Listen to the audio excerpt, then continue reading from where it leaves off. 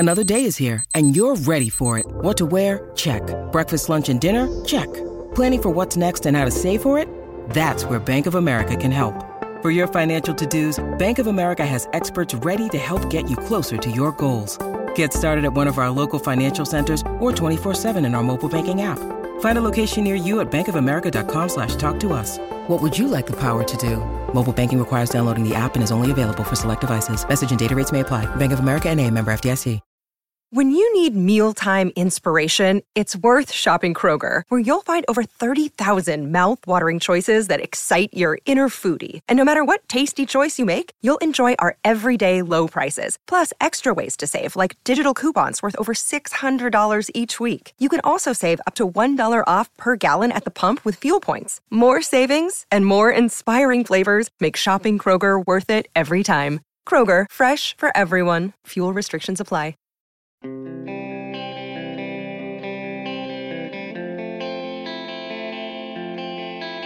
Now, I'm not here to kick a dog when it's down. I'm not here to bash the already bashed, much less fire the already fired.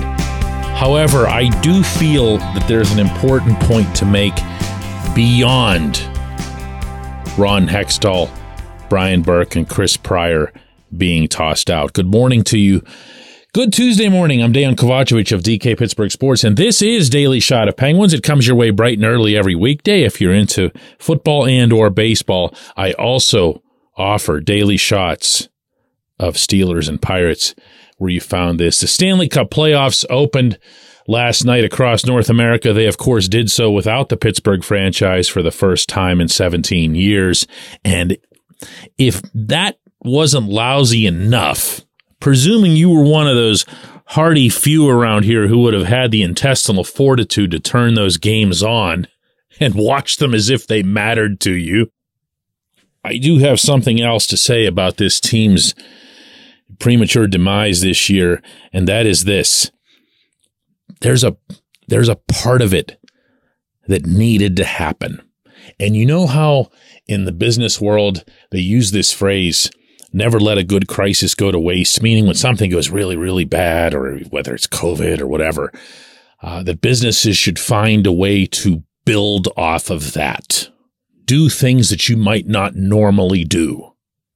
Make things healthier along the way, while nobody's looking or really parsing things too much.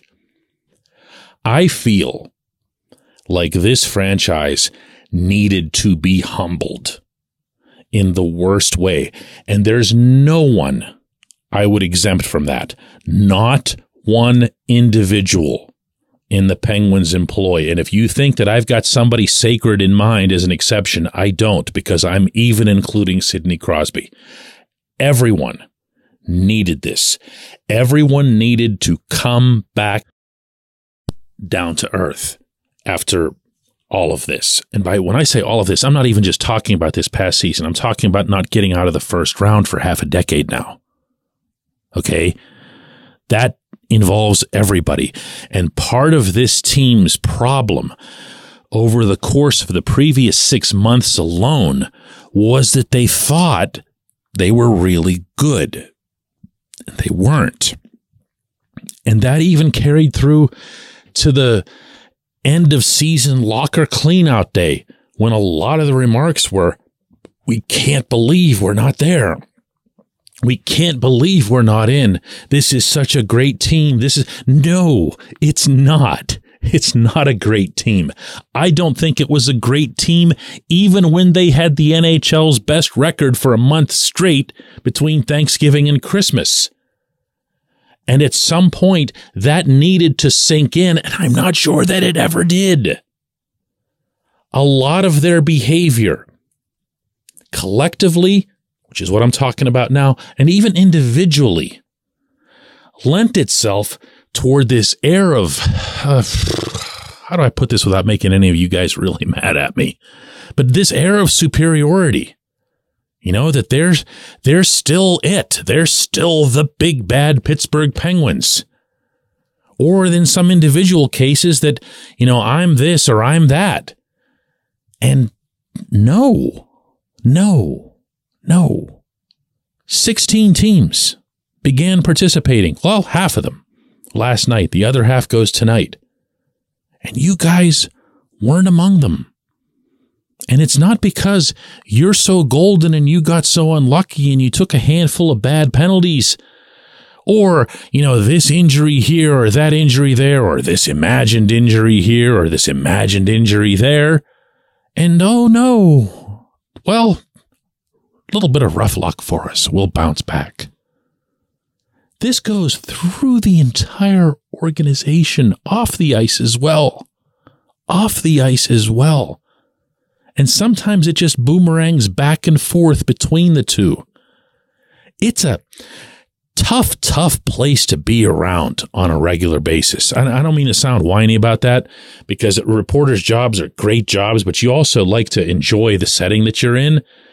It makes for, better material, better stuff to write about, better stuff to talk about.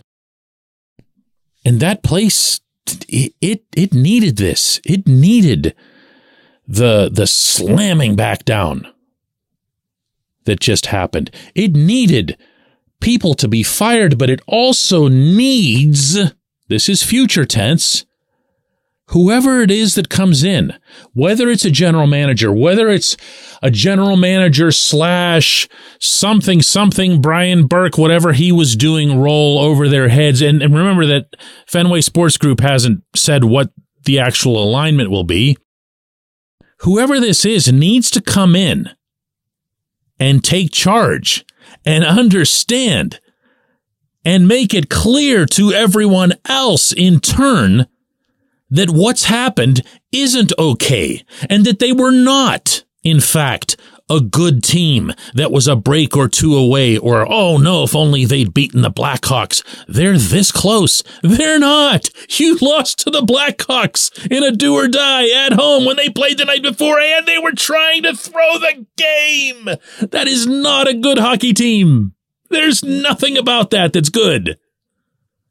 And this GM has to come in and make that the top priority, not just to try to tinker with the roster here or there or manage the cap space. All of that's got to be done. But after everything that's transpired right now, I don't believe that that's going to be the domain of the head coach. I don't believe that that's going to be on Mike Sullivan to do that. In fact, to the contrary, I believe it's going to be on Sullivan to follow it, because he also has to change some of his ways, as I've been discussing since this season ended. Everyone does. Who do you suppose could be hired as a GM who would have the guts to do what I'm talking about? Who do you suppose would have the guts to bring in Sidney Crosby and say, listen, Sid, you knew this team was trash halfway through 2022, and you stayed quiet the whole time. Why is that? Are you going to do that with me now that I'm the GM? Because I'd sure be disappointed if you did. I'd much rather you come into my office and say, dude, Mikael Granlund, what's wrong with you? Can we have that kind of relationship, Sid? Can we do that? That's who needs to get hired here. That's who needs to get hired. I could go on this one. When we come back, J1Q.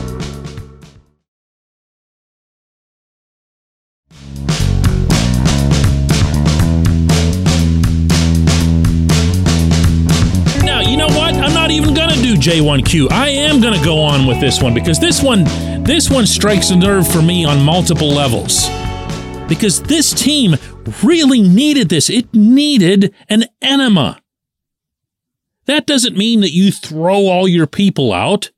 And no, don't throw that back in my face as a Sullivan argument. Sullivan just needs someone over him to make sure that he can be kept in line too. That he can be accountable to.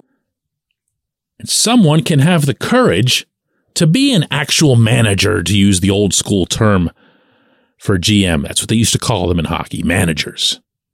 They're around the team. They're in there. They're getting the feel of the team. They travel everywhere with the team. It's not like other sports, the GM's role in hockey. You're there. You have a feel. You're sitting there with an eagle eye watching every morning skate and every practice. Talk to them. Tell them what you don't like. Show some, but change it up.